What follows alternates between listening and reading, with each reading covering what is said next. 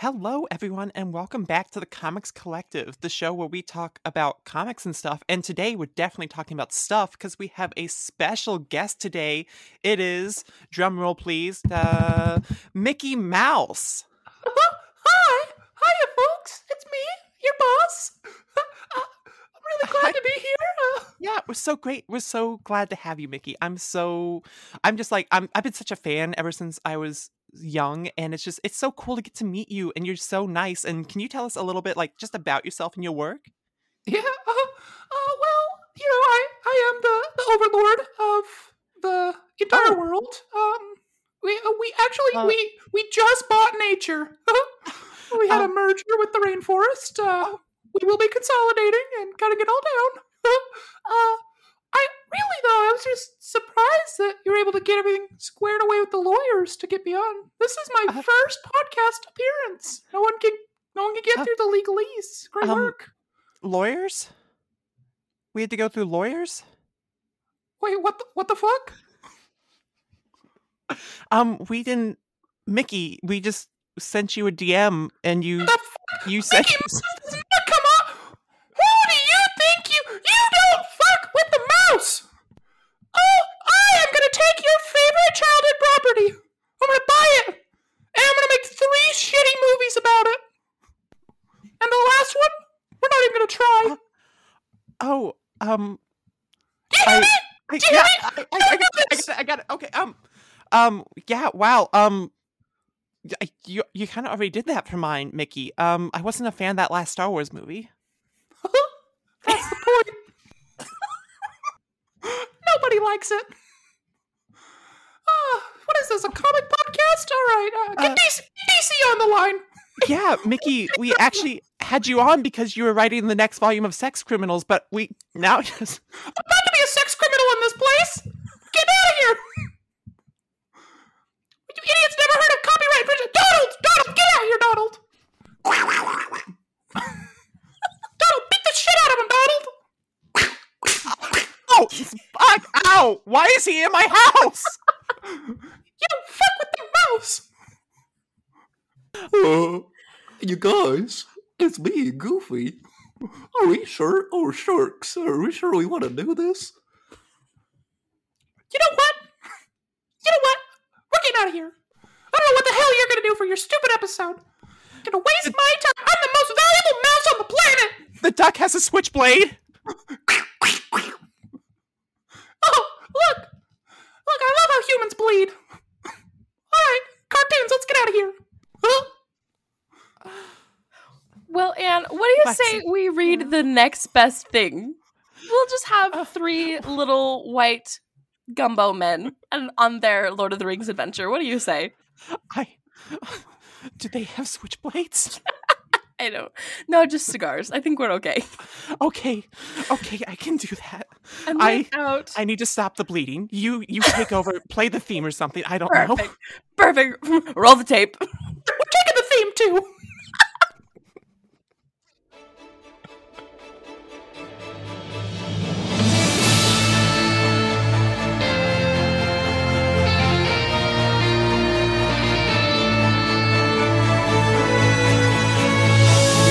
Everyone, man, I don't know what I missed. I was getting some Taco Bell breakfast this fine Sunday morning. Welcome to the Comics Collective, the weekly podcast where we talk about our favorite graphic novels and collections of comic books. I am your co-host, Dallas. I'm Alexis. And I stopped the bleeding. Oh, good. Man, I don't know what happened, but Alexis, do you want to intro the book we're reading this week? Of course I do. So, for my lovely horny month book selection, As the little sister of the podcast, she wasn't allowed to pick one that had sex in it. It wasn't. Just the name is an innuendo. What in the world did I just say? Pika pika. P. No. Key. Oh. Pika pika pika pika. Oh, hell. Here we go. Oh, I picked the book Boner. Just kidding. Bone by Jeff Smith. Love it. It's a heifer of a novel. So, here we go. I'm gonna let you keep vamping. This is hello. We're talking about Jeff Smith's boner. What a heifer! Keep vamping, Lex. No. It is 8 o'clock in the morning. We have a special energy today. It's something. It's just so fun and so wholesome and so cute. This is the book. Really, we came into this with the broken brains from Sex Criminals, and we weren't prepared for just a purely good, sweet book. And so we had to ruin it right out of the gate. We'll be good now, we think. We promise. Oh, the Halo music starts to play in the background. Oh. I've always wanted in church to turn on the Halo theme and see if anyone notices. All of the teenage boys would. When the pastor says, "That's my shit," then you're like, yeah. Send me your gamer tag. He's doing it for Christ. Oh, Lord. Well, Exactly. guys. Oh. Lexi, tell us about Don't Bone. do What's that to Bone me. about? All right, kids. Come sit on the little rug. Let me show you a little bit about Bone. All right, so Bone is basically the equivalent of Mickey, Donald, and Goofy, just without any distinctive features on their wild across the Lord of the Rings world adventure. So, we have our lovely little group of characters. We have our first main character, Phone Bone. He is the favorite little guy that we follow around throughout the whole story. He has no distinctive features at all, so he, of course, has to be the main character. And then we have his cousins, Phony Bone, who has a little star t-shirt and is an absolute menace to society. And Best character. finally, he is the best character, and we have all convinced that he is Anne. So, finally, we have their goon of a cousin, Smiley Bone. He is the tallest, basically goofy character. He has a big old cigar out of his mouth all the time. He's great. Doesn't ever know what's going on. So, very much like Dallas. So true. Mhm. So true. Yeah. Oh, how did I get Lex. to become the capitalist of the group? How did that happen? Well, Sorry. Hate to do it to you. I'll take it, but I'm charging you for it. love how nobody's commented on how I've made myself the main character. No, that tracks. Yeah, no, that tracks. deserved. Do you listen to the episode that you weren't on, right? You know what we're like when you're not around? It's true. I didn't even have to listen. Twitter told me. True. Because plot twist, I don't listen to our podcast. Because I make it. Nice. But, so, where should we start, kids? At the very beginning? You should tell us why you picked Bone and what your relationship with Bone is like. Okay, deal. You don't... Gosh, you didn't have to ask me twice. All right, let me talk.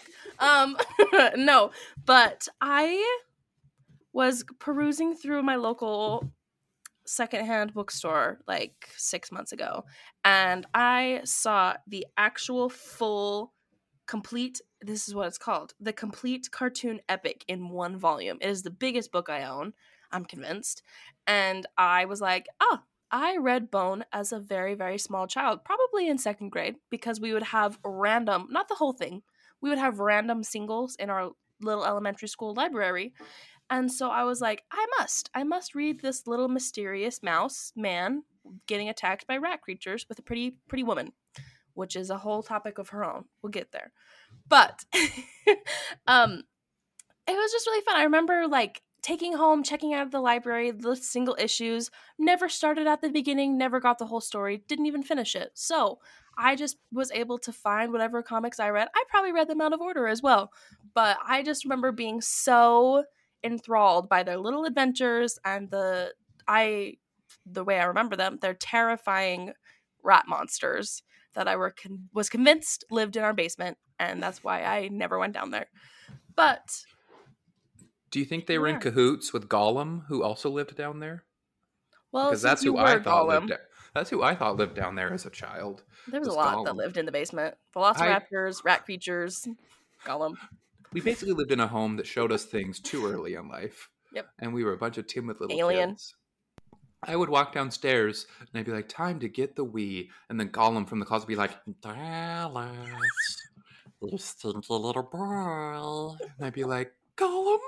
And he'd be like, Gollum, I'm going to rip your little throat out. And I'd be like, Gollum, no! And I'd grab the Wii and run upstairs. And that's a true story. That really happened. That's a true story. Maybe the rat creatures are Gollum. We don't know. Maybe he has a little fur coat on. Basically the same story. Yeah, the rat creatures are kind of like Jawas for me, where it's like I understand your basic shape, but I want to know what you look like What are you? underneath. I need to know, what are you? And why does your boss have longer legs than every other one of you? I want a rat creature with a short fur and a long legs. And a little tiny scepter to bonk people on the head. Banana now. Bonk. Can I just say right off the front, I remember these characters, like the rat creatures specifically, being so horrifying that they would like haunt my nightmares. And they're over here talking about freaking quiches. I cackled. I was like, how do I not remember this? They are so funny and so dumb. Yeah, that one his name is Quiche Beast to me. Quiche Beast, that's all I know. No, his name's Jim. He's just here for the ride. I can just imagine little Alexis being like, "What is a quiche?" Imagine, like, this thought it was just horrifying dish. She's like, "I'm gonna turn them to quiche." Huiche? Oh, quiche. True, I didn't know how to read. Are you kidding me? Why do you think we read comics? Pictures.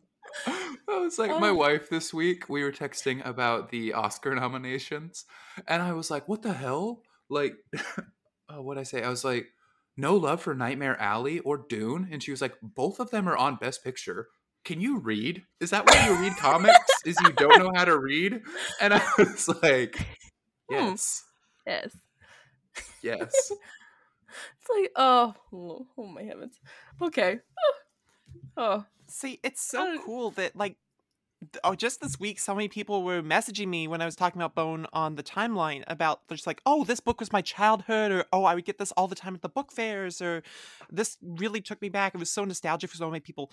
And I hadn't heard of it until I was in high school, and I had to shelve copies of it at the library. And I was always like, this seems really cool, but I noticed like the Scholastic label, I just kind of assumed like, oh, this is probably for kids that are younger than me. So it's like, I'll shelve it, I'll put it up. I hear good things about it, but I'm not going to check it out myself. And the amount of times I had to put that book away and just kind of passed over it, because working at the library when you're a comics nerd is the best, because you just basically shop at the same time you're working. You just pull everything off the shelf until you have a pile this big that needs to go home every day. And I am just beating myself that I never picked up this book before now, because it was, I don't know what I expected from it, but it wasn't this. And I'm really happy that it's what it actually is, because it's so cool. I think Bone is the perfect example of an all ages comic, where it really, like, it's something I can hand to my youngest sister, or I can read myself and get the same amount out of it. I think that's the way I describe a lot of like Disney movies or animated movies, because I think animation is such a great like medium, but people don't give it a shot because they hear animation, the first thing they think is, oh, this is just kids fare. I'm not gonna find the same thing. I'm gonna watch this. It's gonna be like the movie Home that had that guy from the Big Bang Theory in it, which is just an obnoxious experience the whole time. But really, if you do it well, you can make it so that there's still important messages, still funny jokes that older viewers get, but also something that's beautiful enough and like colorful enough for younger kids to enjoy as well. And I think this, from a story perspective and an art perspective, is definitely that comic. If you're looking for something to give to like an elementary age kid to have them read and get into this medium for the first time, this is like perfect. And you can read it along with them and still have an absolute blast. I was laughing out loud several times reading this book. It's just fantastic. I think one person that made the best case I've heard for all ages comics comes from Lisa Gullickson, who was on the show last week. She's great. She, in a tweet, she said she likes, or maybe it was on her podcast, but she said that YA graphic novels work the best for her because they always have a moral, and therefore like they have a direction, they have a point for existing. You know, you never read a YA graphic novel that doesn't have something to say about humanity, doesn't have a moral or something to apply to yourself. And I think I resonate with that a lot, where I like my fiction and I like my superheroes especially to demonstrate to me what kind of person I want to be. Like, I don't get a lot out of just the continuity heavy plot-driven stuff. I really like things that are about human nature, and you would be shocked at how well so many of these YA graphic novels do that. And I think Bone is a great example of just that. I feel like it just has like the perfect amount of like a really good story. Like it's just so fun, it's so original, unless you're looking at Mickey Mouse. And we have like the three, well, kind of five like main fun characters that we see, and we like have the emotions that they feel. We watch Fawn be absolutely in love with Thorn, our other main female character. She is the lovely woman in the woods, as I remember her. And it's just like so cute. Like we see him writing his little poetry for her, and then we also see like his cousin being an absolute menace and stealing everybody's money.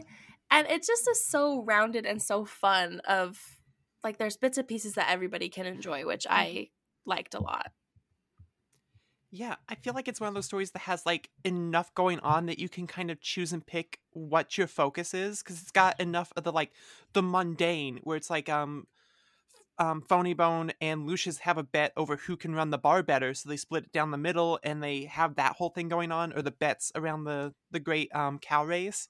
While at the same time you have this other plot that's just so much bigger, and it's like if you like the action and adventure stuff, that's for you. That's where your focus is. But there's also, if you like just the humor of it, if you like just the heart of it, there's this other story happening at the same time. And then when they meet together, it's such an interesting fusion. It's like having a perfectly cooked meal that has so many flavors working together, and you're just like, mwah, chef's kiss. This is perfection. I want to eat this forever.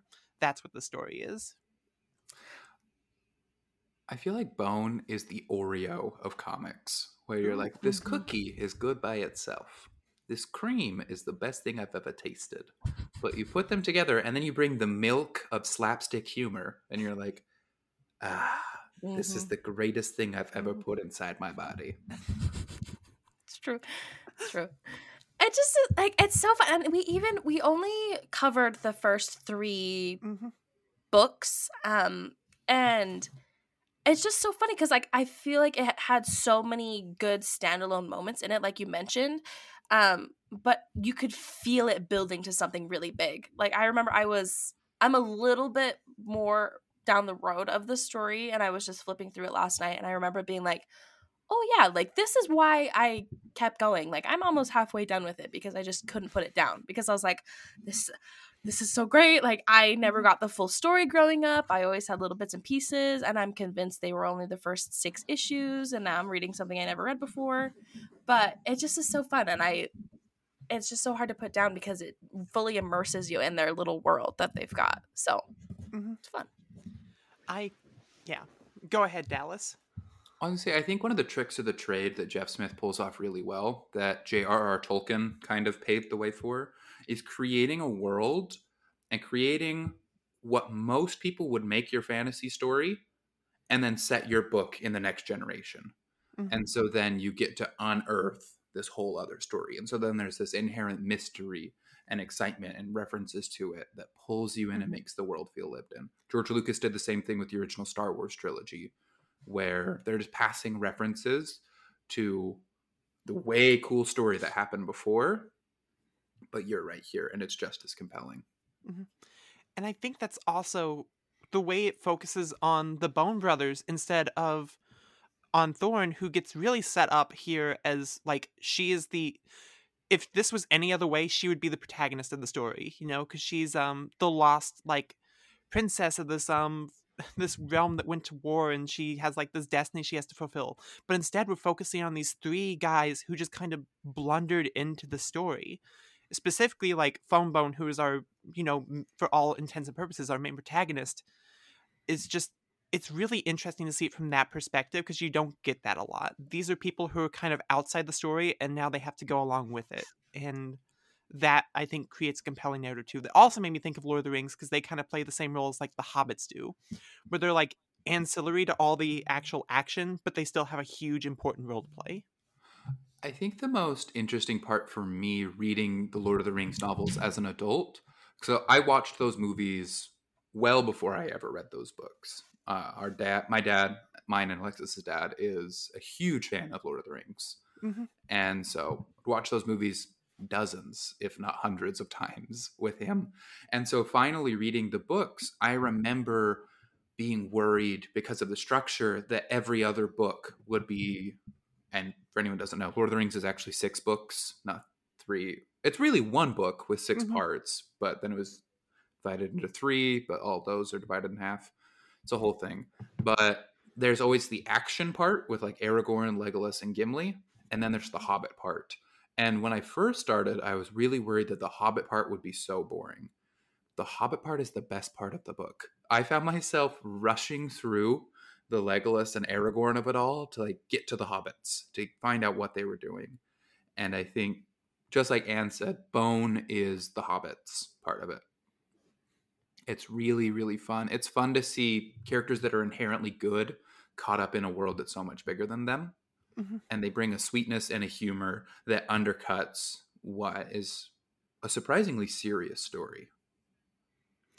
Yeah, I think about that scene at the end of Volume 3 where Lucius, Phonybone, and Smiley are stuck in the forest at night, and they get surrounded by like a swarm of rat creatures. And they're fighting for like dear life, and Lucius is like, oh, this is the most dire situation I've ever been in. And Phonybone's like, I'm gonna drive off a cliff. And I'm like, this is such a unique mixing of energies, because even in like a lot of like family stories, you'll have like the characters who are very happy-go-lucky, but then when it's time to be serious, they'll serious up, and you can feel that change in the theme, change in the tension. But no, this is a character who kept that same energy throughout a very, very serious scene, and you don't get that a lot. And it played really, really curiously, and it actually kind of made me feel like everything was going to be okay, which I think was partially what we're aiming for. Because Lexi, you bringing up the fact that the creatures were so scary at a young age, I was thinking about that the whole time. I was like, these are really kind of adorable, but also like very, very unreal and like creepy at the same time. I wondered how it was like would actually read to children, and you telling me that they scared you a bit, that I'm like, yeah, I get why they have these characters that need to undercut that a little bit so that even the worst moments still have a bit of humor to them. I feel you go, Alexis. Oh no, I was just gonna say, like, I remember specific, like, if I could pull 2 examples of the way that the rat creatures are kind of portrayed. We get this really scary scene, like kind of how she mentioned in the woods. We have Grandma Ben, Thorn, and Phone running through the woods like at top speed. It's a huge storm. It's dark outside, and we see this little panel of this monster behind Thorn, and his teeth are bared. He's got big, huge, wide bite, and he's gonna take her out. He's gonna eat her. And I just remember thinking, like, oh, that is the scariest. Even like now, I'm like, oh yeah, like that was, I can understand why I thought that was scary. And then we compare it to our 2, I guess like we could call them our 2 main rat monsters. I don't know their name, Quiche Man and Grumpy. Quiche Beast and other. Keisha. But but we see them, and we have these panels of them like hiding in a ditch because they think they're gonna die because they messed up, and we hear it's like nighttime, and the quiche one is talking to the mean one, and he's like, I heard something, like, you need to look, go peek over the edge, I heard something. And they're like, no, and they keep like peeking their head up, and when they have their mouths closed, they kind of look like sock puppets in my mind, like, you know, like the gummy like closed mouth. But they like peek up out of the thing, and they're like fighting. They're like, nobody's there. What are you talking about? Like, what in the world? And he's like, no, I heard something. You need to look harder. And he like sticks his head up, and their huge big boss is like looming over the hole because he's so much taller than them. And he goes, there's nothing here. There's nothing. And then he like pauses, and you can like hear, like, they've got you just like hear the tension. He just like pops his head back up. And he goes, oh, hello. And the boss is just like looking down in the hole, and he's like, I remember being like, these are the villains. What in the world is going on here? That was one of my favorite comedic scenes in the entire thing. Yeah, I laughed out loud. You see it from the outside, you see the King Doc or whatever his name is just come over, and he looks down, and he's smiling the whole time. Yeah, he's like, you idiots. The comedic timing in this is consistently perfect. Jeff Smith knows exactly when to jump to the punchline. He knows when to give it a beat to breathe. And I think that really, because humor is so hard to sell in writing, but when you can direct the pace of it like you can in a comic book, it sells so much better. I remember the moment I was like, okay, I like this book, was the moment where the rat beasts were chasing Bone for the first time.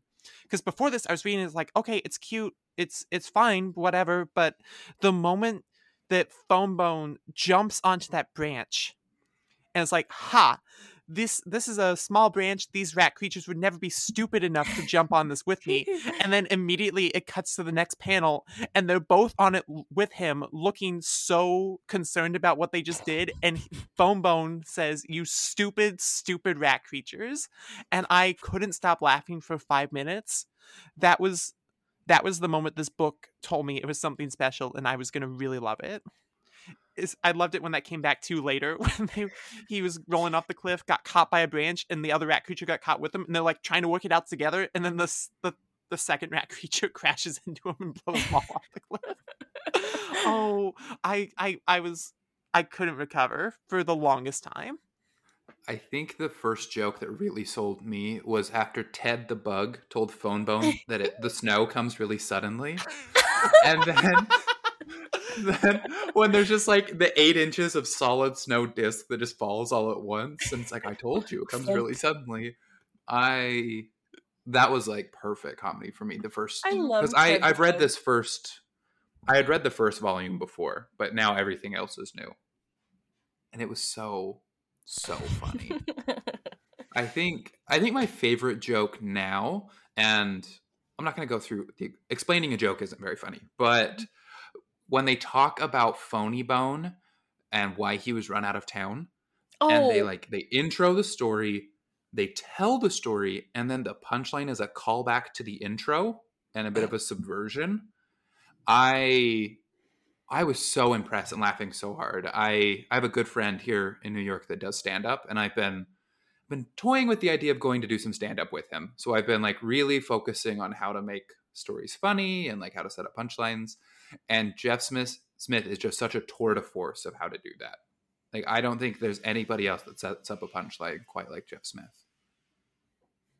It's true. I remember that part specifically, and that's so funny. Especially because I remember reading it like little in my 7-year-old brain, being like, "These are all bad things. He's doing so many bad things." And then they're like, "No, it was just the original one that was awful that everybody got pissed about." So it's just so fun. Oh, it like makes my heart so warm. I remember like reading my ghost. I'm a ghost on Twitter. I'm always there. I always look. I just don't tweet or like things.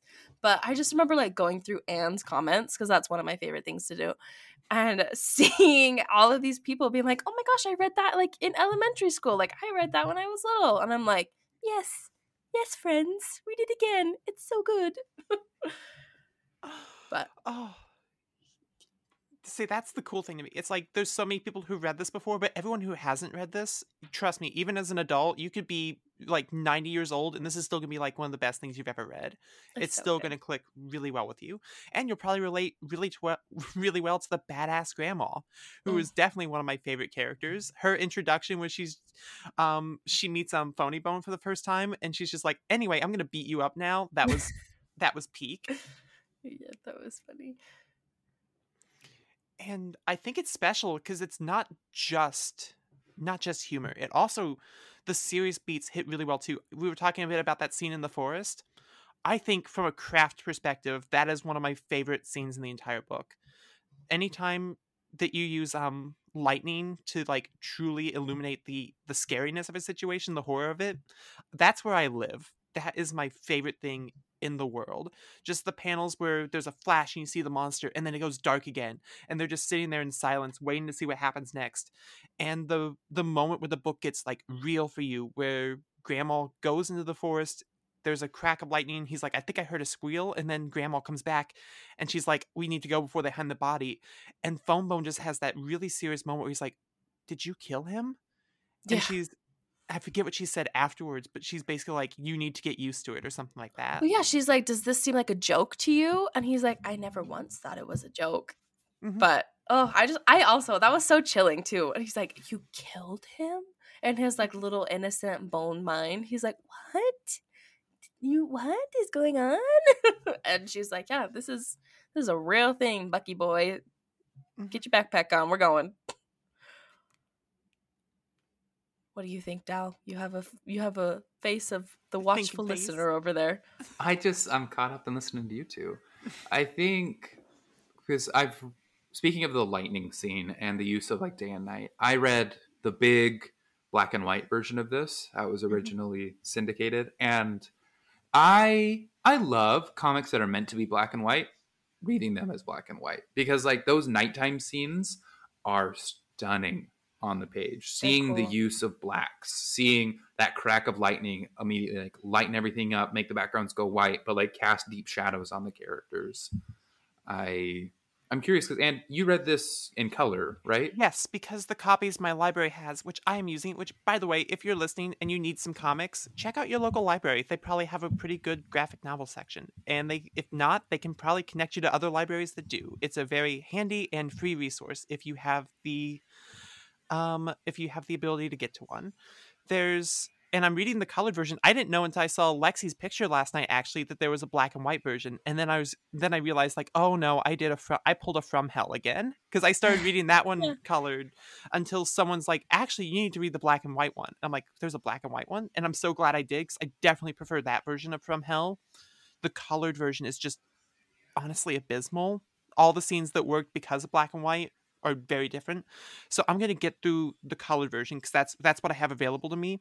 When I'm done, though, I'm definitely going to order the same copy that y'all have, which is the black and white, and I will let you know.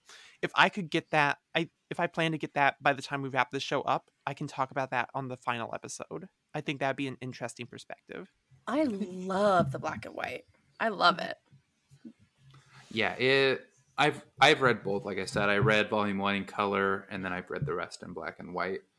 And I think I prefer the black and white, but I mean, at the end of the day, Jeff Smith is talented either way, you know? And I think were I to gift this to a little kid, I probably would gift the color versions, just because I think you have to sign up for a black and white thing in a way that a lot of people don't want to sign up for the black and white thing. But really, like, tapping into the all ages nature of Bone is interesting to me, because I think I heard that for so long, and I heard a lot about the slapstick, and I heard a lot about like Mickey, Donald, and Goofy, but I didn't hear a lot about the second half of that pitch in Lord of the Rings. And if you love fantasy and you love comics, there's actually kind of a dearth of fantasy comics, I feel like we have sci-fi out the wazoo, but if you want to read fantasy, you're a little harder pressed within comic books, I would say. There are some great ones, obviously, but Bone is what you're looking for. Like, if you like swords and dragons and ancient kingdoms and the forces of good and evil and all that stuff, if you love classic fantasy, Bone is the best version of that too. It's not just the jokes. It's not just the silliness, which is great, and I love those things. But like, there is deep lore, there is deep characterization, there are high stakes, there's a world you want to inhabit. And I think that's some of the magic too, is that both are struck perfectly. Like, again, I'm going to keep referencing Tolkien. On all of these episodes, I'm going to reference Tolkien. I love J.R.R. Tolkien. Somebody tweeted recently the fact that The Hobbit is the first book, and then The Lord of the Rings is the sequel, is a lot like if Stuart Little had a sequel where Stuart Little's nephew had to go and kill Satan to save humanity. And it made me laugh, because like that is true. But I do think that it undercuts a little bit that there is a sweetness in Lord of the Rings too. The hobbits are a little bit silly. The hobbits are a little bit sweet. And J.R.R. Tolkien understood. I was at a cooking class last night, and they said something that made me think of Bone, where they said you always want to add a little bit of salt when you add sugar to a recipe, because it makes the sugar sing. And I feel like the sweetness of Bone is the little bit of sugar to the salt of like deep fantasy lore that makes everything brighter and sing a little better. And that's really fun and really special. Like, we've read a lot of comics on this show, and we liked all of them but Lock and Key. And Bone is one of the best, if not the best comic I think we've read on the show thus far. Look Like, at me. Yeah. Okay, you've definitely made up for Lock and Key. You've definitely I had to. Sins have been atoned for. It's true. You did. Because, like, well, I love Saga. I think Saga has some warts. Mhm. Thus far, granted, we haven't read all of Bone. And the first 3 volumes of Saga are perfect, in my opinion. But, so, like, the first 3 volumes of Bone are perfect so far. And everyone we talk to says it only gets better from here. So... I feel like it's 10 Eisners and 11 Harveys are two. And 41 international awards as well.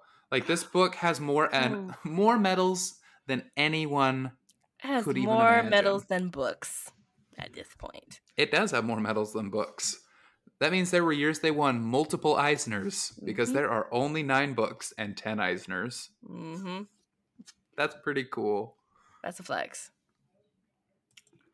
I think the fact that it's going to keep getting better is the thing that excites me the most. It actually bums me out a bit that we're going to have to wait until next month to talk about this again, because it's got the Saga thing where it's like I'm glad we're stretching it out into 3 episodes because there's so much to talk about, but it also makes me sad because it's either I binge it now and have to refresh myself in the next month for the next episode, or 2, I exercise a little bit of self-restraint and wait until we actually need to read it to go through it, because yeah, it's going to be hard.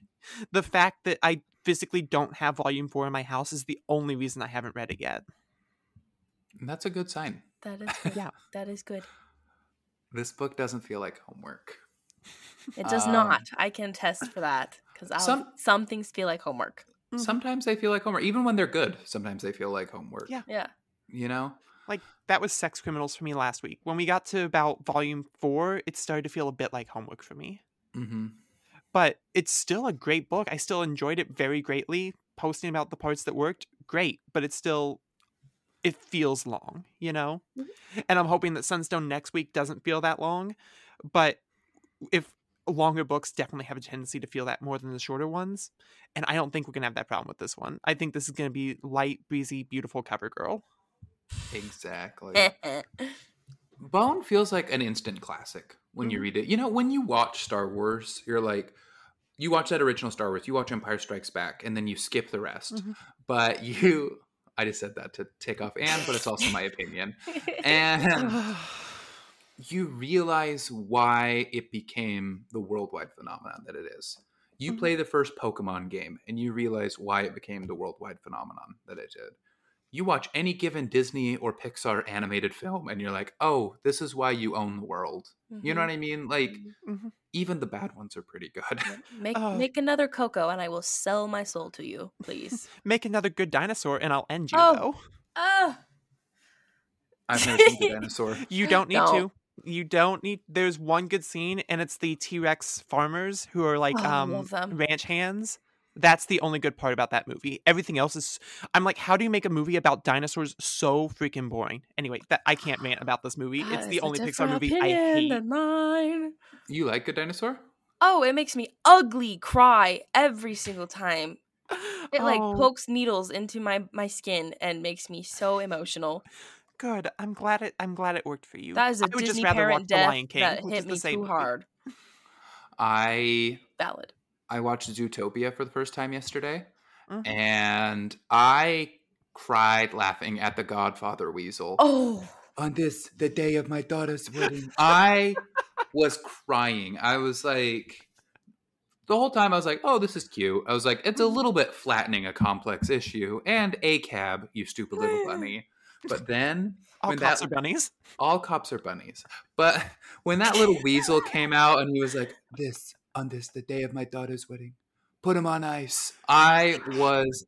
And then the little weasel with the big hair the New York accent, and she is like, oh my gosh. That's the bunny that saved my life. And then he's like, this is the godmother of my soon-to-be grandchild. Oh my gosh, I was dying. I was like, that is the funniest thing they've done in a Disney movie in a long, Oh, long and time. how he has them kiss his ring. Because even like, when they kept calling him Mr. Big, I was like, okay, it's going to be a little polar bear. That's so funny. And then Yeah. when it was the little shrew, I was like, okay, that's funny. But then when he opened his mouth and I realized he was Don Corleone, I was like, I can't breathe. I can't. You did not do it. You did not do something this How funny. did Dini do that? How did This is Dini so get great. him? Wait, are you talking about me again? Motherfuckers! I told you to not talk about me on your show. But we're sorry. We're sorry. Get the fuck out. Oh my god. Pick the mouse. This is great. We should talk about movies more often. Hint, We hint, should. wink, wink. We We should. Love should. movies. We have great movie taste too. Yeah, That'd be fun. only good movies. Maybe some point we'll talk about movies. Who knows? Do we want to shift into talking about characters? Absolutely. We're gonna start with our main character, Foam Bone, and maybe go hand in hand with Thorn a little bit because they spend a bit of time together, and I want to get all of y'all's thoughts on that relationship. For me, it reads a little bit like Jojo Rabbit, where I don't want them to end up together. You know what I mean? Like when you watch Jojo fall in love in Jojo Rabbit, you're like, oh, the little boy is in love with the girl that's older than him. And it's sweet and it's going to shape him as a person, but like, I don't want this romance to go anywhere. I feel like if I see Phone and Thorn kiss, Jeff Smith's a genius, so he'll probably pitch it in a way that I like it. But I feel like right now, I'd be a little bit like, you're kissing your sister. What the hell? What the? But also, I hated when she flirted with that farm boy. Oh. So I have complex Did you- feelings. Oh my god, did you notice he was in the bed with her that next night? No, that was Grandma. I thought the Was same it? thing, No. and then it was Grandma. No, it isn't. In the colored version, the hair is definitely blonde. That was not Grandma. I am Bastard.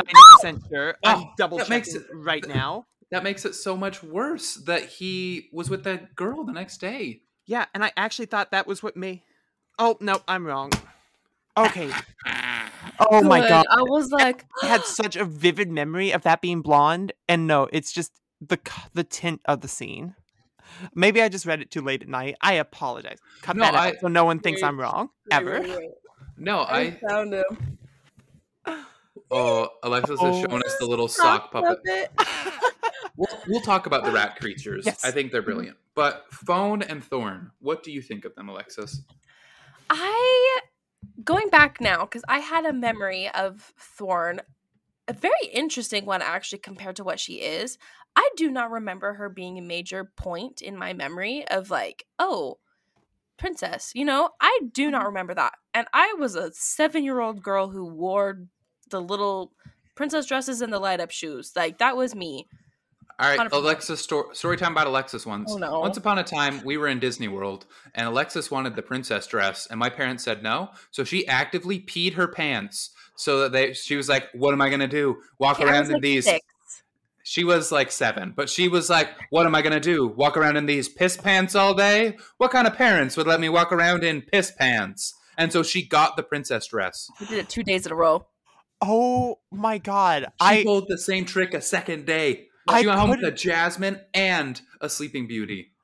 I couldn't imagine being smart enough to pull that as like I an am a adult. criminal. I couldn't big brain that now. That was big brain. She has been Oh my tiny. gosh. She's been a tiny criminal since day one. It's true. Once- I am a criminal.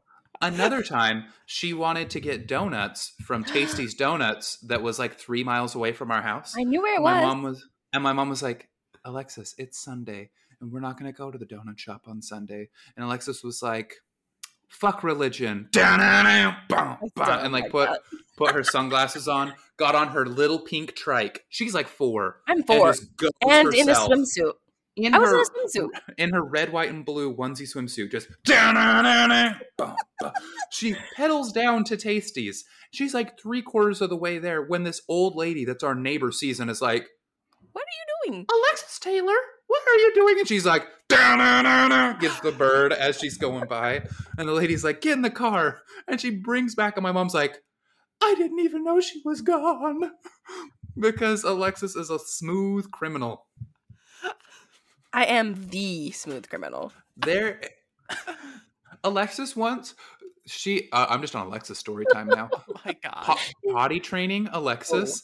My parents were like, Alexis, please use the bathroom. And she's like, fuck the police. I'm never gonna do it. Fuck the police coming straight from the underground. Hating me for my diaper that is brown. And they're like, please use the bathroom, Alexis. And she says no. And so they had to resort to like Guantanamo Bay shit, where they were like, if you don't go to the bathroom in the bathroom, we're gonna give you a cold shower. And it she was not like, a we, it was dad. It was a single event when mom went out on a girls' night, and I know this story because dad has told me this story from his perspective, and he told me that we had both gone into the potty together. He sat me on the potty because I told him that I needed to potty, and we sat there for a good 20 minutes, and I did not potty. And so he put me down on my little feet onto like the little, those old-fashioned like carpet rugs that would straddle the toilet. We had those. He set me down on that, and then I peed on the rug. And so then he directly didn't even take off like my little shirt or anything, directly put me in the shower with cold water. And he said, if you ever pee like that ever again and don't go potty in the toilet, you will get another cold shower. And I was traumatized, and my mother was as well. And that was the last time he babysat. And I was too. Little 5-year-old me with my little squirrely personality. I was like, oh my lordy! I'm pretty sure I'm the one that told mom. I'm pretty sure I was like, Lisa, you will never believe what father did. And she's like, why am I raising a gay little British boy? And I was like, that is for another story. Look at what your man has done. Her man has done a lot of things that caused us trauma. And yeah, Guantanamo Lexi. I think I just got dad put in jail for this podcast episode, but he's a good. All right. I feel like it never happened again. Body trained. I feel like I'm running the Taylor family therapy session. I need both of you to lie down while I get a notepad. True. And tell me how it made you feel. It did make me feel as warm as bone makes me feel. It's true. Made me feel quite chilly. What were we talking? We talked about Thorn and how Lexi, you were a princess. Oh yes, my princess. Me and my little princess shoes. I don't remember her being a princess. I don't remember her being a major character at all, which is fascinating to me because I think she's wonderful. I mentioned before we got on this is part of a listener question that we have later on, which we will go more in depth on, but it commented on the way that she's portrayed in the book. And having read this at such a young age, it's commented that she is kind of overly sexual, and I don't remember that at all. And even what in the world are you two doing? I looked up from my book, and they are just comparing water bottle sizes. If that is not the most YouTube thing. Honestly, word. I've got a micro bottle. Anyway, back to princesses. I kind of commented on this to Anne because she was reading the color version. I'm reading the black and white. I remember, even now, I don't feel like the whole time. There was a few scenes, of course, but I feel like there's a few scenes with everything.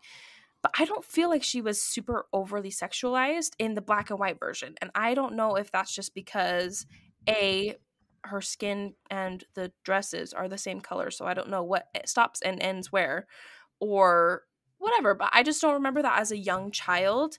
And so I remember, I feel like I really like her character, and I like their funny little friendship that they've got of like, she trusts him and thinks that he's a really good friend to her, which he is. And I love the little brother, little friend, younger friend trope of like, I am in love with you, let me write my poem about your potato toes. Like, what in the world? So funny.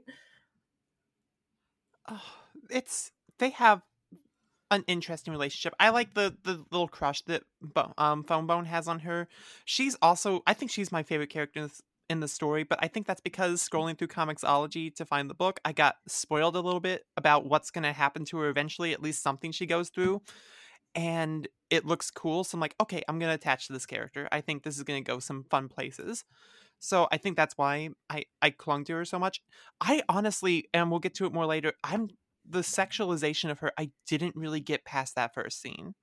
Looking back, I think I can see it, but it's just, I thought she was just cool. I thought she's the nice human character, and I I keep getting, every time I posted about her, I would get people in my comments saying like, oh, I ship them so much. Oh, I want them to be together, stuff like this.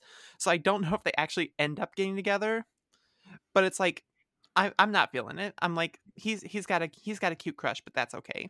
I mean, technically it passes the Jack Harkness test, but otherwise, who knows? Which, by the way, just found out about yesterday that the Jack Harkness test is an actual thing. It's your little field guide for figuring out whether or not you can have sex with something. What? I don't Love know it. what that is. Yeah, because you don't watch Doctor Who. 'Cause I've been trying to do that for a while, and once you watch Doctor Who, then I'll be victorious. So honestly, I'm just now starting to read Neil Gaiman novels. Give me a minute. You and your British invasion. Let anyways, him warm up. Neil Gaiman's written some Doctor Who, by the way, in case that gets you into it. Some really good episodes. The Jack Harkness test. Captain Jack Harkness is a character from Doctor Who, who is I think he's not bisexual. He's what's the word I'm looking for? Pansexual. Pansexual. Thank you so much.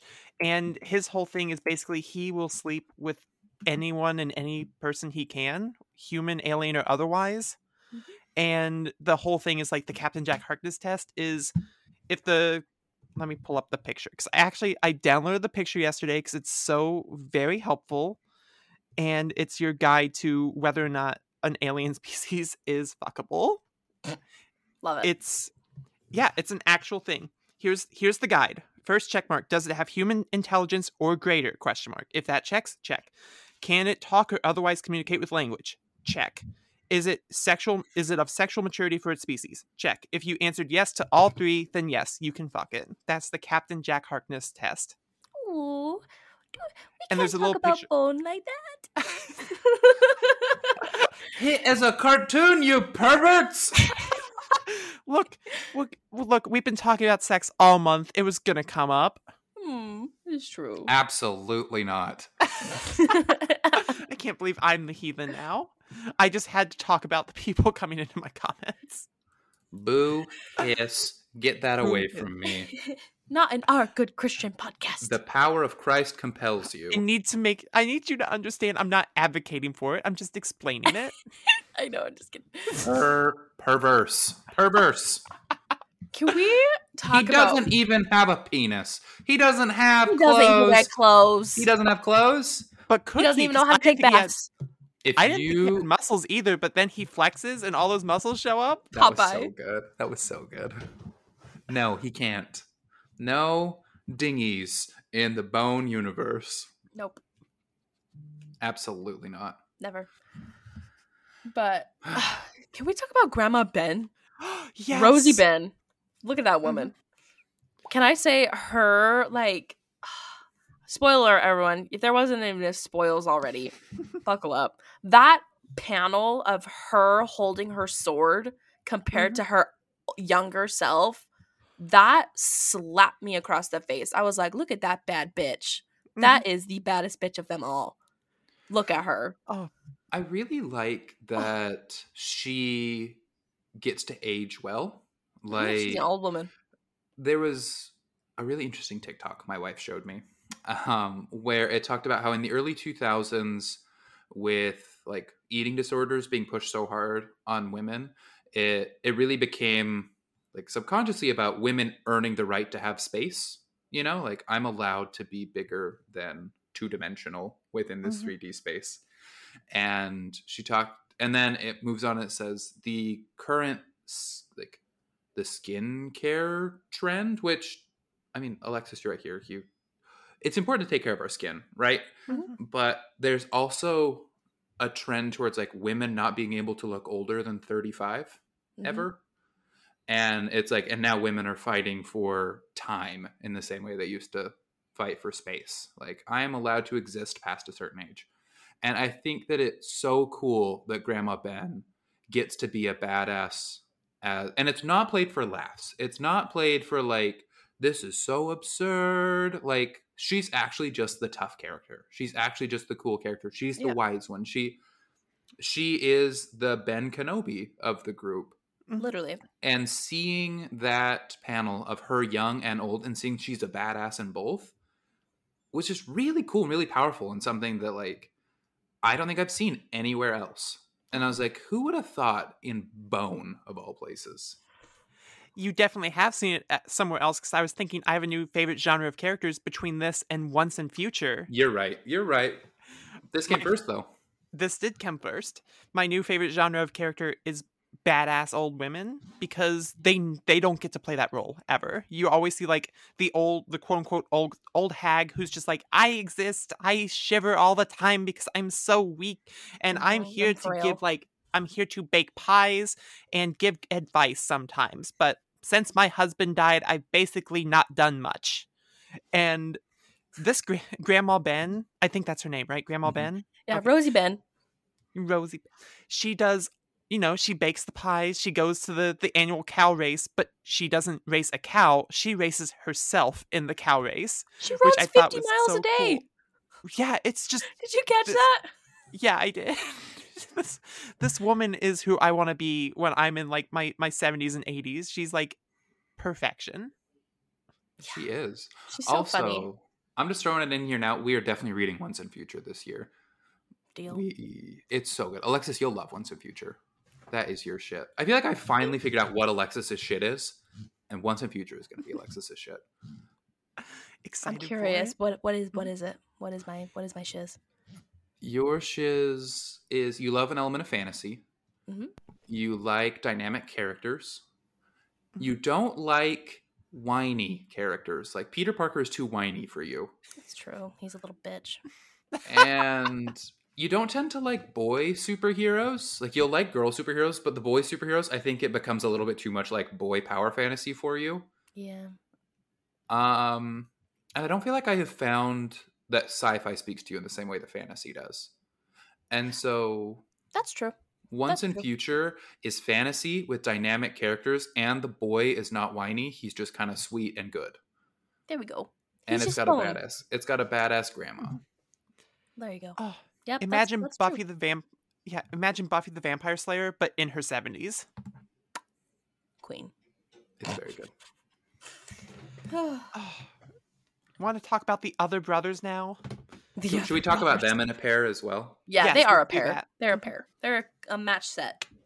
And you talked about the rat creatures bit being when you were sold on this book. Mm-hmm. Phony Bone coming back is when I was sold on this book. When, like, that first chapter, 2 chapters, when it was mostly just Phone Bone's perspective, I was like, this is fine. But the second that little rat bastard comes on the stage and he's like, I'm gonna ruin everyone's day, and he is naughty, but in like a really funny way. I love him. I love every time he's on the page. I get excited. He's my favorite character, hands down. Nothing better than Just that. these panels of his face. He has the funniest reactions to things. Just He does. his mouth on the ground. Yeah, for everyone listening, it's the scene where Lucius goes up and realizes what Phony Bone's doing, trying to rig the game for the Great Cow Race and trying to win all the money from the bets. So he goes and bets on the wrong horse, or the wrong cow, and Phony Bone's eyes just pop open wide, pupils shrink, and his mouth does the, the Brian Griffin gif from Family Guy, where his jaw just hits the table. It's that, but as Bone. It's so good. He's so funny. I think Smiley Bone for me he's sweet, and I like when he's He's there. just a but I don't. Goomba. He doesn't seem to be a main character in the same way that the other two are. Like, he doesn't have a lot of agency of his own so far. Yeah.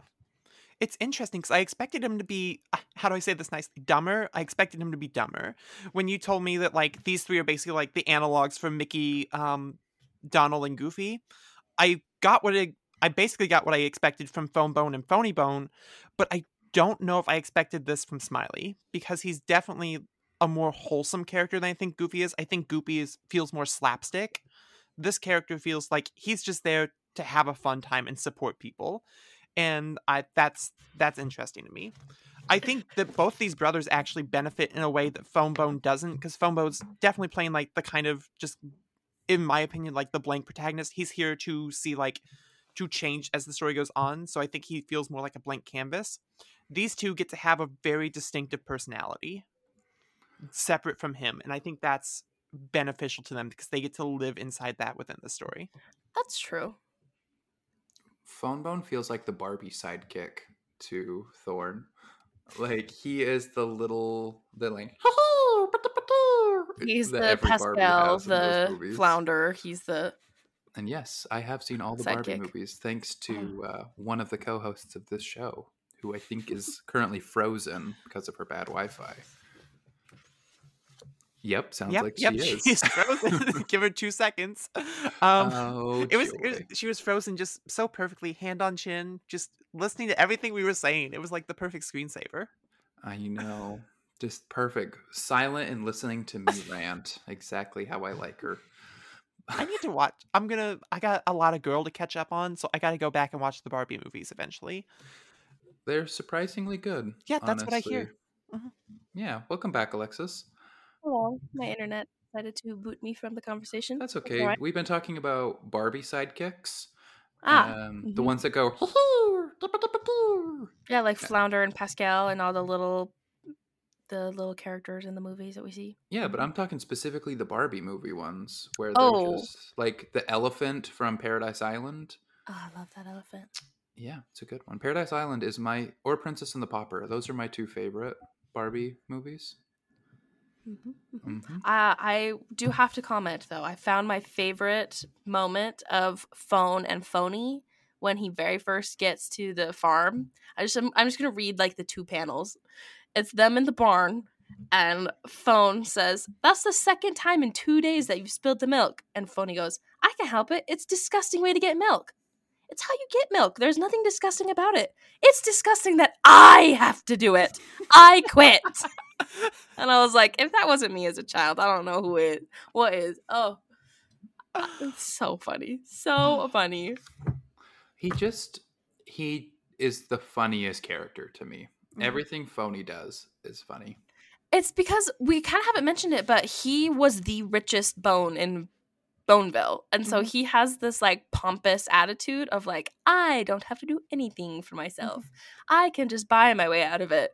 And he gets thrown into this world where their currency is eggs and he doesn't know where to get them.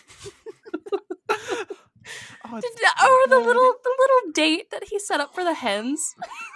with Smiley playing the violin so they'll lay eggs faster. Oh, Big brain play. Yeah. Honestly, He's the a king. genius. All of his schemes are so funny to me. They are hilarious. And I think they both play off Lucius really well. Mm-hmm. Oh yeah, definitely. Great way to tie in Lucius, the bartender, who's just this big. How do you describe him? Big, lovable oaf. Oaf feels too mean for who Lucius is. Lucius is clever. Lucius is smart. He's like a Pixar dad. He's a Pixar dad. Like, you know who they remind me of? The 3 of them. They remind me of Luca.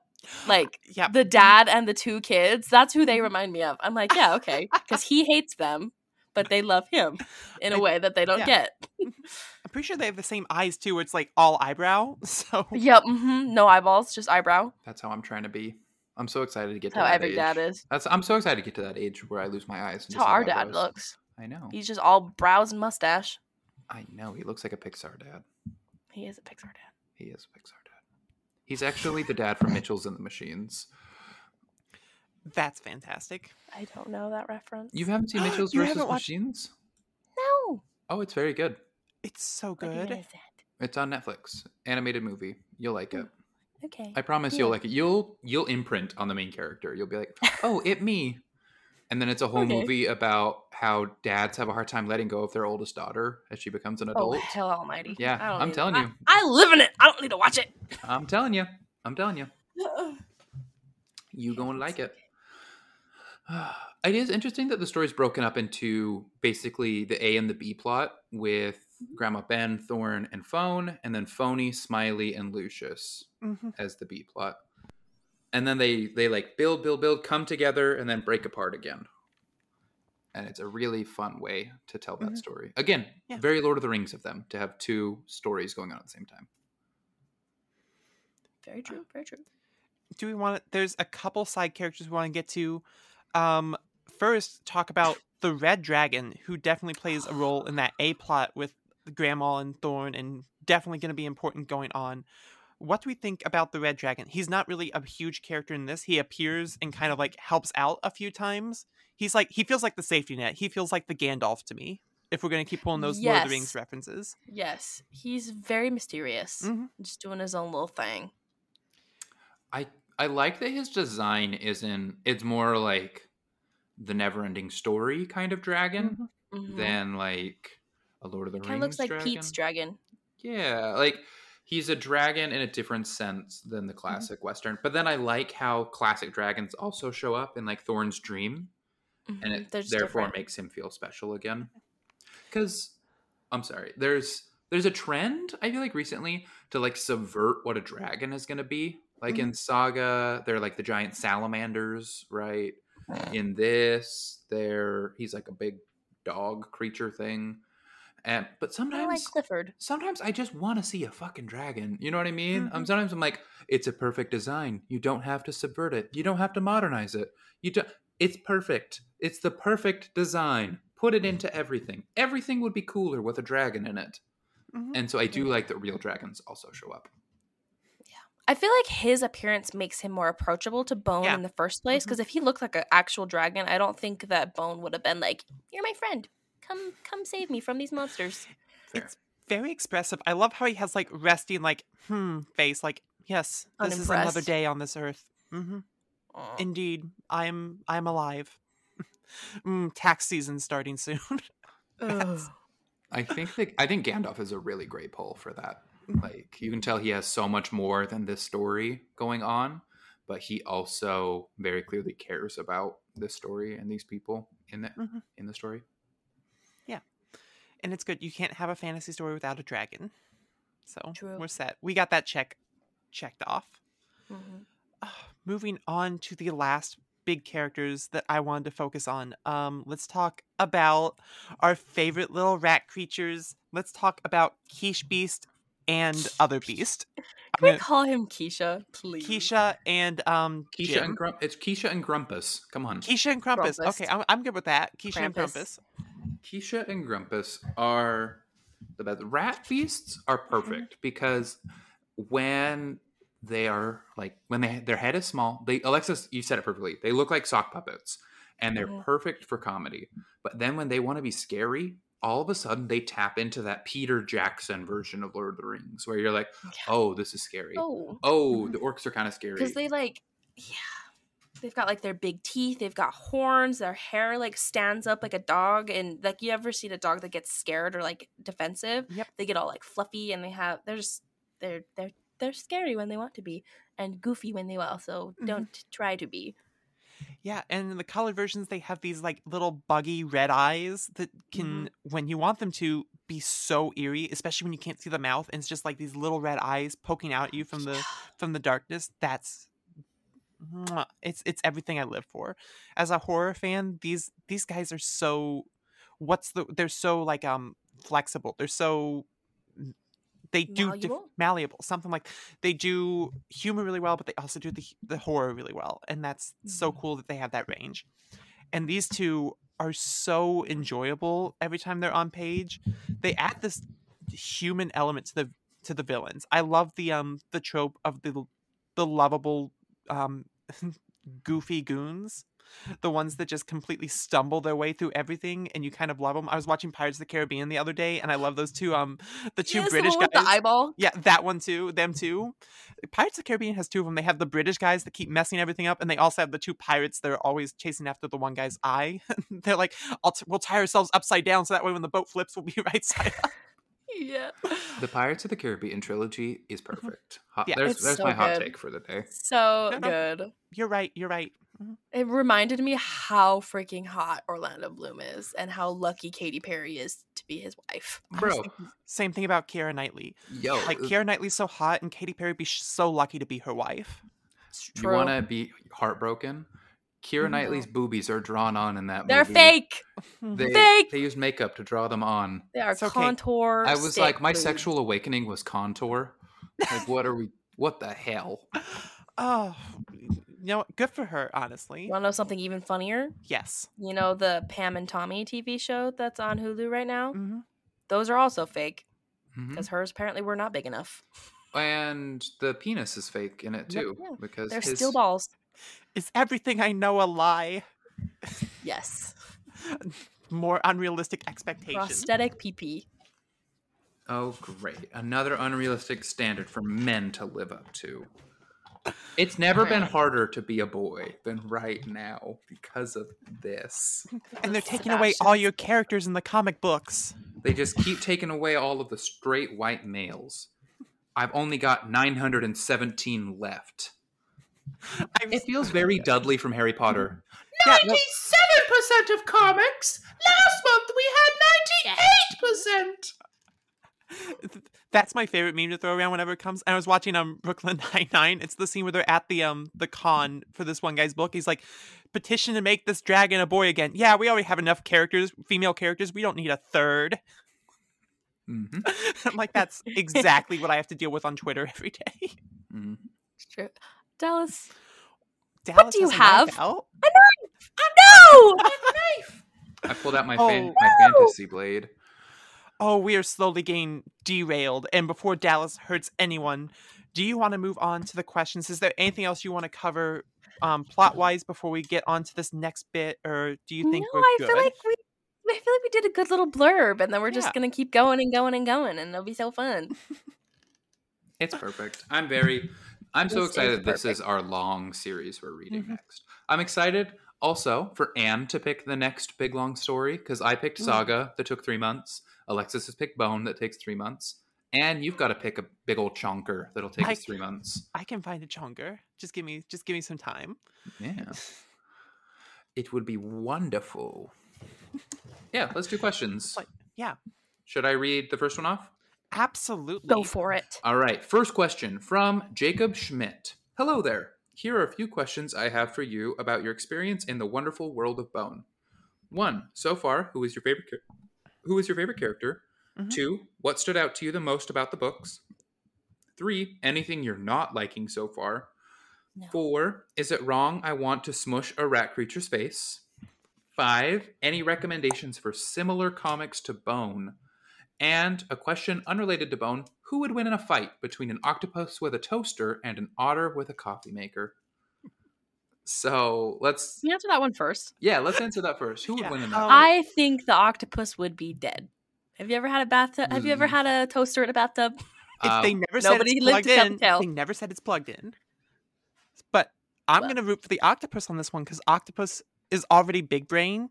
Because They have the brain. if you watch My Octopus Teacher, you understand that an octopus is big brain. So you give it a tool of any kind, and it's taking over the world. Honestly, it's going to disassemble that toaster and use it to create a mecha octopus that's going to take out the world. So my vote's for the octopus. Follow to be up. honest. Follow up. Mhm.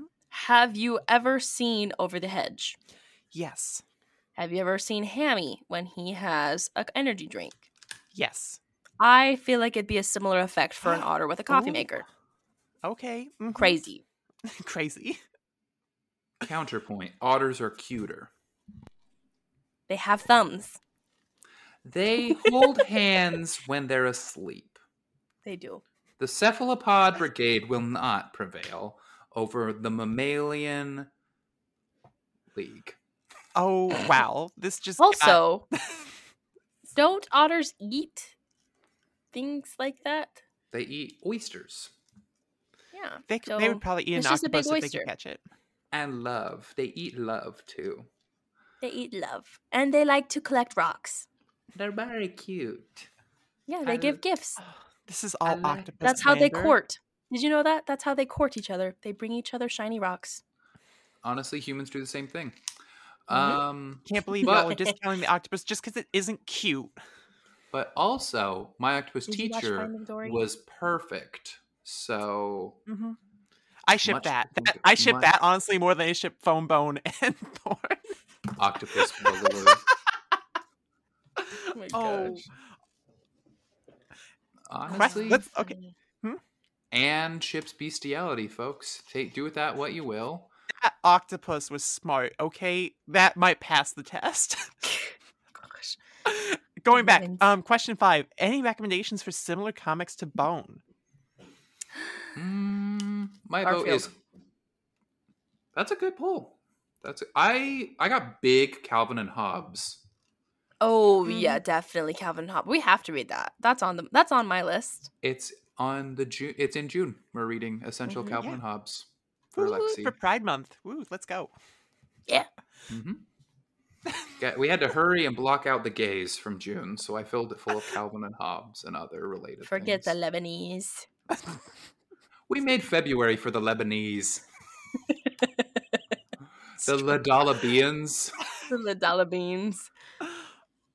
I still every single time I hear Lebanese in like actual words, I just think of lesbians. I'm so sorry to the Lebanese people, but I go back to lesbians. I thought you were American Vine.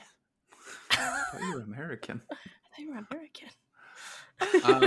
My vote is for Coda by Cy Spurrier, and I think Aaron Campbell, ? Is the artist on that. Imagine fantasy world, but post-apocalyptic like Mad Max. But instead of running out of gas, they ran out of magic. And it's really fun.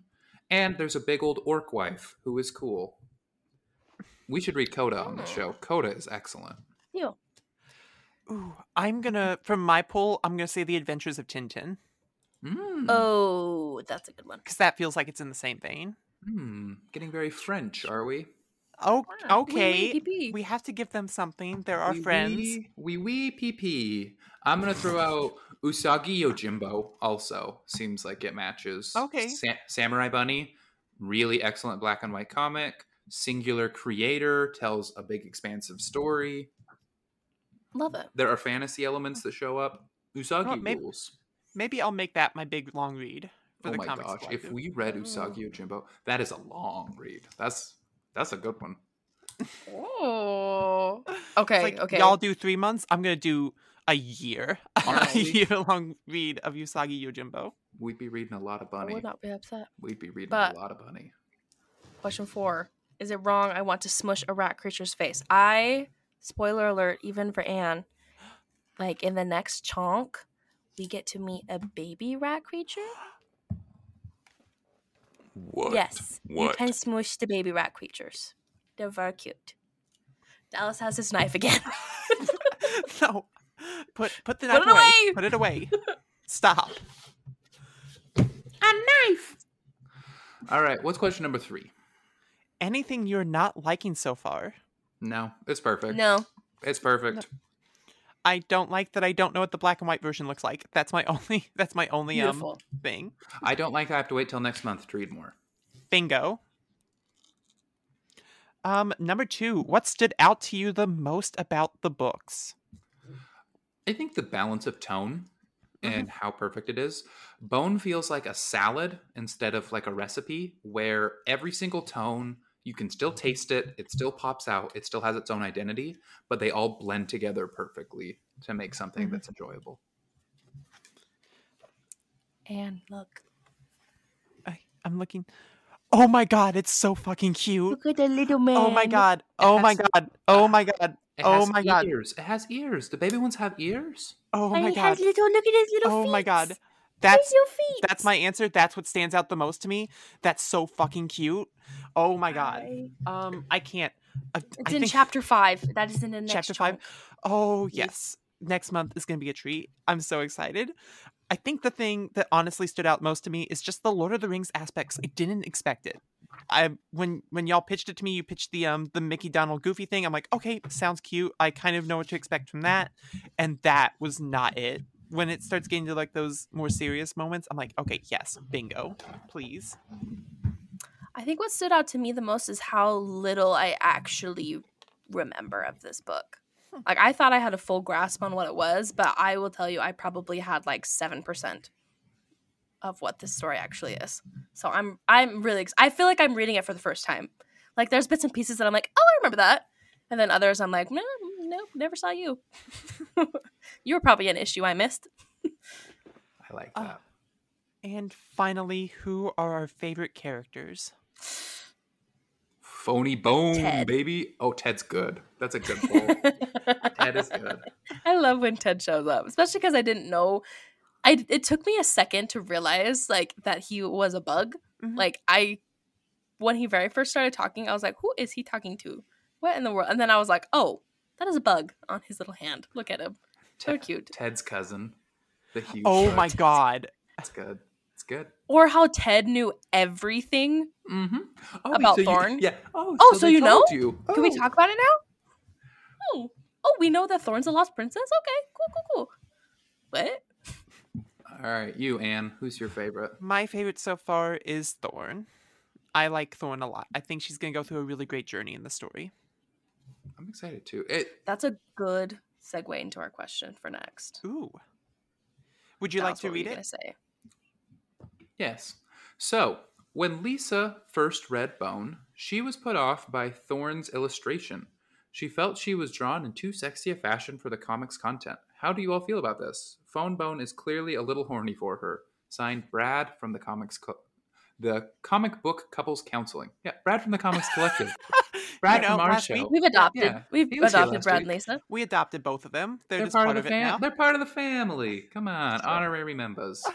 Oh, Forget about it. Forget about it. Come on, I'm walking What here. do you think, Anne? What do you think? I don't know. See, normally I'm like whenever a character's drawn too sexy or too over-sexualized, I'm like right there. I didn't feel it a lot in the story. I'm going to read forward with that perspective and try to figure out if it is clicking to me like that, but it didn't stand out to me beyond the first scene, because we talked about it a little bit before the show. Dallas was talking about how the first scene is kind of like you can hear the yeah, exactly, you can hear the saxophone in the back.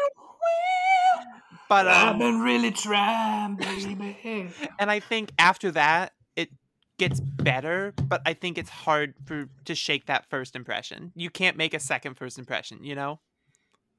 See, and I have a follow-up though, like, because I went back and looked, because I remember that as well, like seeing her in her first appearance being like, oh, okay, interesting. But I looked back and I'm like, well, really the only like insinuation that we get is like she took off her little like sweatpants that she was wearing so she could put her feet in the water. Like, are we like, I don't know. It's a little interesting. Speaking from the male gaze, when she's like hiking up that little whatever she's got going on, I definitely was like, I'm gonna peek out of the bushes. You like okay. Like, I'm gonna throw it out there. I do think that scene was a little sexy. I think I agree with Lisa with that scene, that I was like, this feels weirdly sexy. But everything after that, I feel like is pretty sweet. Mm-hmm. Agreed. Say, for the content though, maybe it would feel a little uncomfortable, but it's not going to put me off from like giving it to like a child, you know? I don't think like it's gonna. Yeah, they're not gonna get it. So yeah, that's about where I stand on it. I know Brad wants Lisa to read the rest of this with him because he loves it. Lisa, I think you'd like the rest of this. Fun fact. It's very sweet. It's very good. Not good. It's like a little kitten. I just love it. There is a baby rat monster. Yes. And I'm going to name him Tim. Keisha, Grumpus, and Tim. That's still idealized. I peaked right there. Keisha is the best thing I will ever say on this podcast. Mm-hmm. I agree. All right. Glenn Machette writes and says, Dear Boners. Nice. If you could live in any cartoon world, which would it be? Oh. The Polly Pocket world. Oh, okay. Good pull. Mm-hmm. If you ever seen the Polly Pocket movie, you would know why. Need to watch the Polly Pocket movie. Homework. Alexa just wants to live there so she can eat Polly Pocket clothes. Those Oh, were a delicacy. They were You know a what? delicacy where I came from. I'm getting homework from all the Taylors. I gotta read Luke's chapters 3 and 4 by tomorrow. Yeah, I'm doing. Dallas is giving me church. You're giving me Polly Pocket. Polly Pockets. If you And can find any clothes from the early 2000s, those are a delicacy as well. Just want 'em. I'll admit, I tried one of Alexis's snacks and I chonked down one of those, and they've got the perfect teeth texture. Squishy. You bite into it and it like gives perfectly, and you're like, now this is fine dining. This is the height of luxury. It's one of their little shirts. oh, when you said teeth texture, I imagine like you're biting into teeth. Wait, hold on. No, thank you. Polly Pocket clothes are a Um, delicacy. I I'm gonna count it as a cartoon. I would say the Pokemon world. I want to Ooh. go be a Pokemon trainer. Oh, that's good. That's a good That's a one. cartoon. There's Yeah. a show. Counts. I think that I want to live in the world of He-Man. Yep, saw that coming.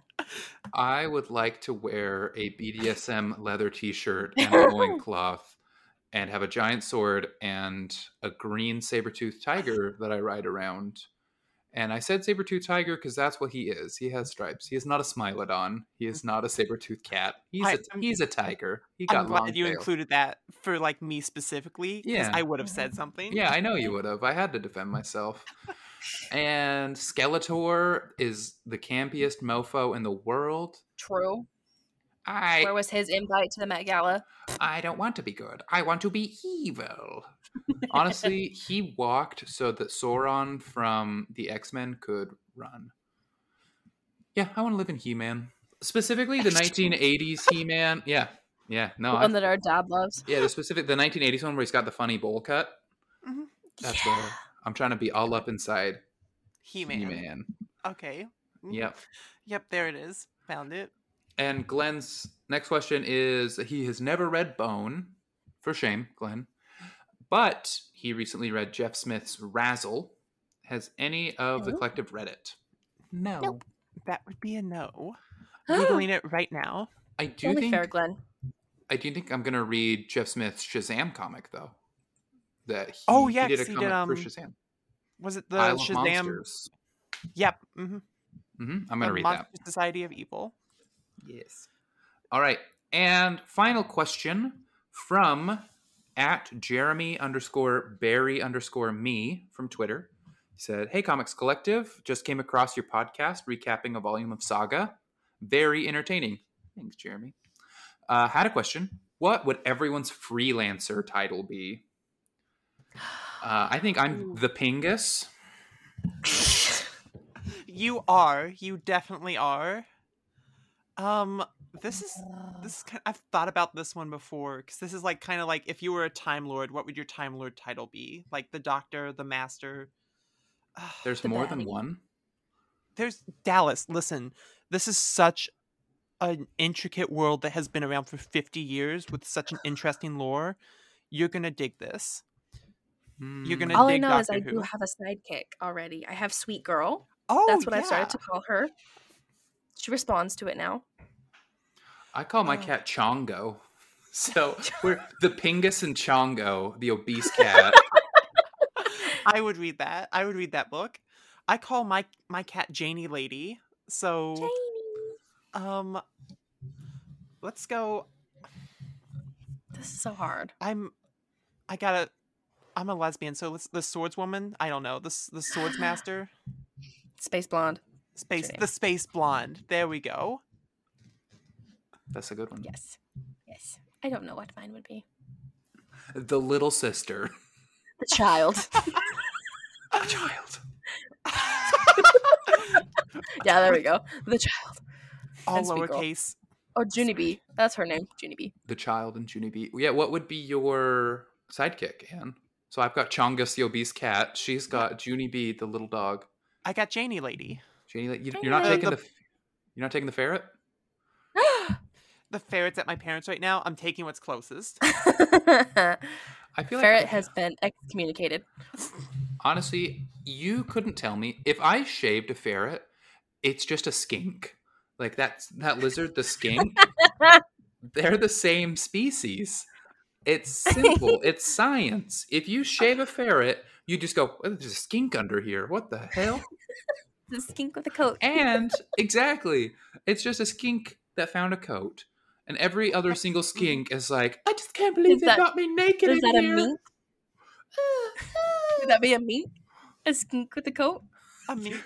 No, a mink is a ferret with a coat. So it's a coat on a coat. Oh, extra fluffy mink. You keep adding Extra coats, it fluffy eventually gets to Becomes Honey a- Badger and then Wolverine. It becomes a dog by the end. Every No, animal at its core is a skink. That's the base Not model. mine. I'm throwing all my Darwin out. That's the only the only model I follow from now on What as a a They just get new biologist. coats. They're like hermit crabs. They grow out of their coat and get a new one. Does that mean Exactly. inside me is just a tiny skink? Inside each of us is a tiny skink? Yep. That's what That's the- where evolution That's what the started. lizard brain that people talk about is. It's the skink inside of you. Every naughty getting thing I've ever apes. done comes from the skink inside of me.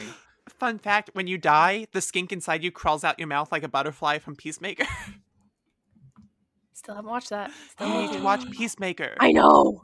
It's very good. I work every day for the next 2 weeks, you monsters. Okay. Ooh, that's rough. Disgusting. All right, should we wrap this mother effer up? Absolutely. Let me Wow. scramble. 1 second. I am not scrambling. I Okay, already I'm have ready. it.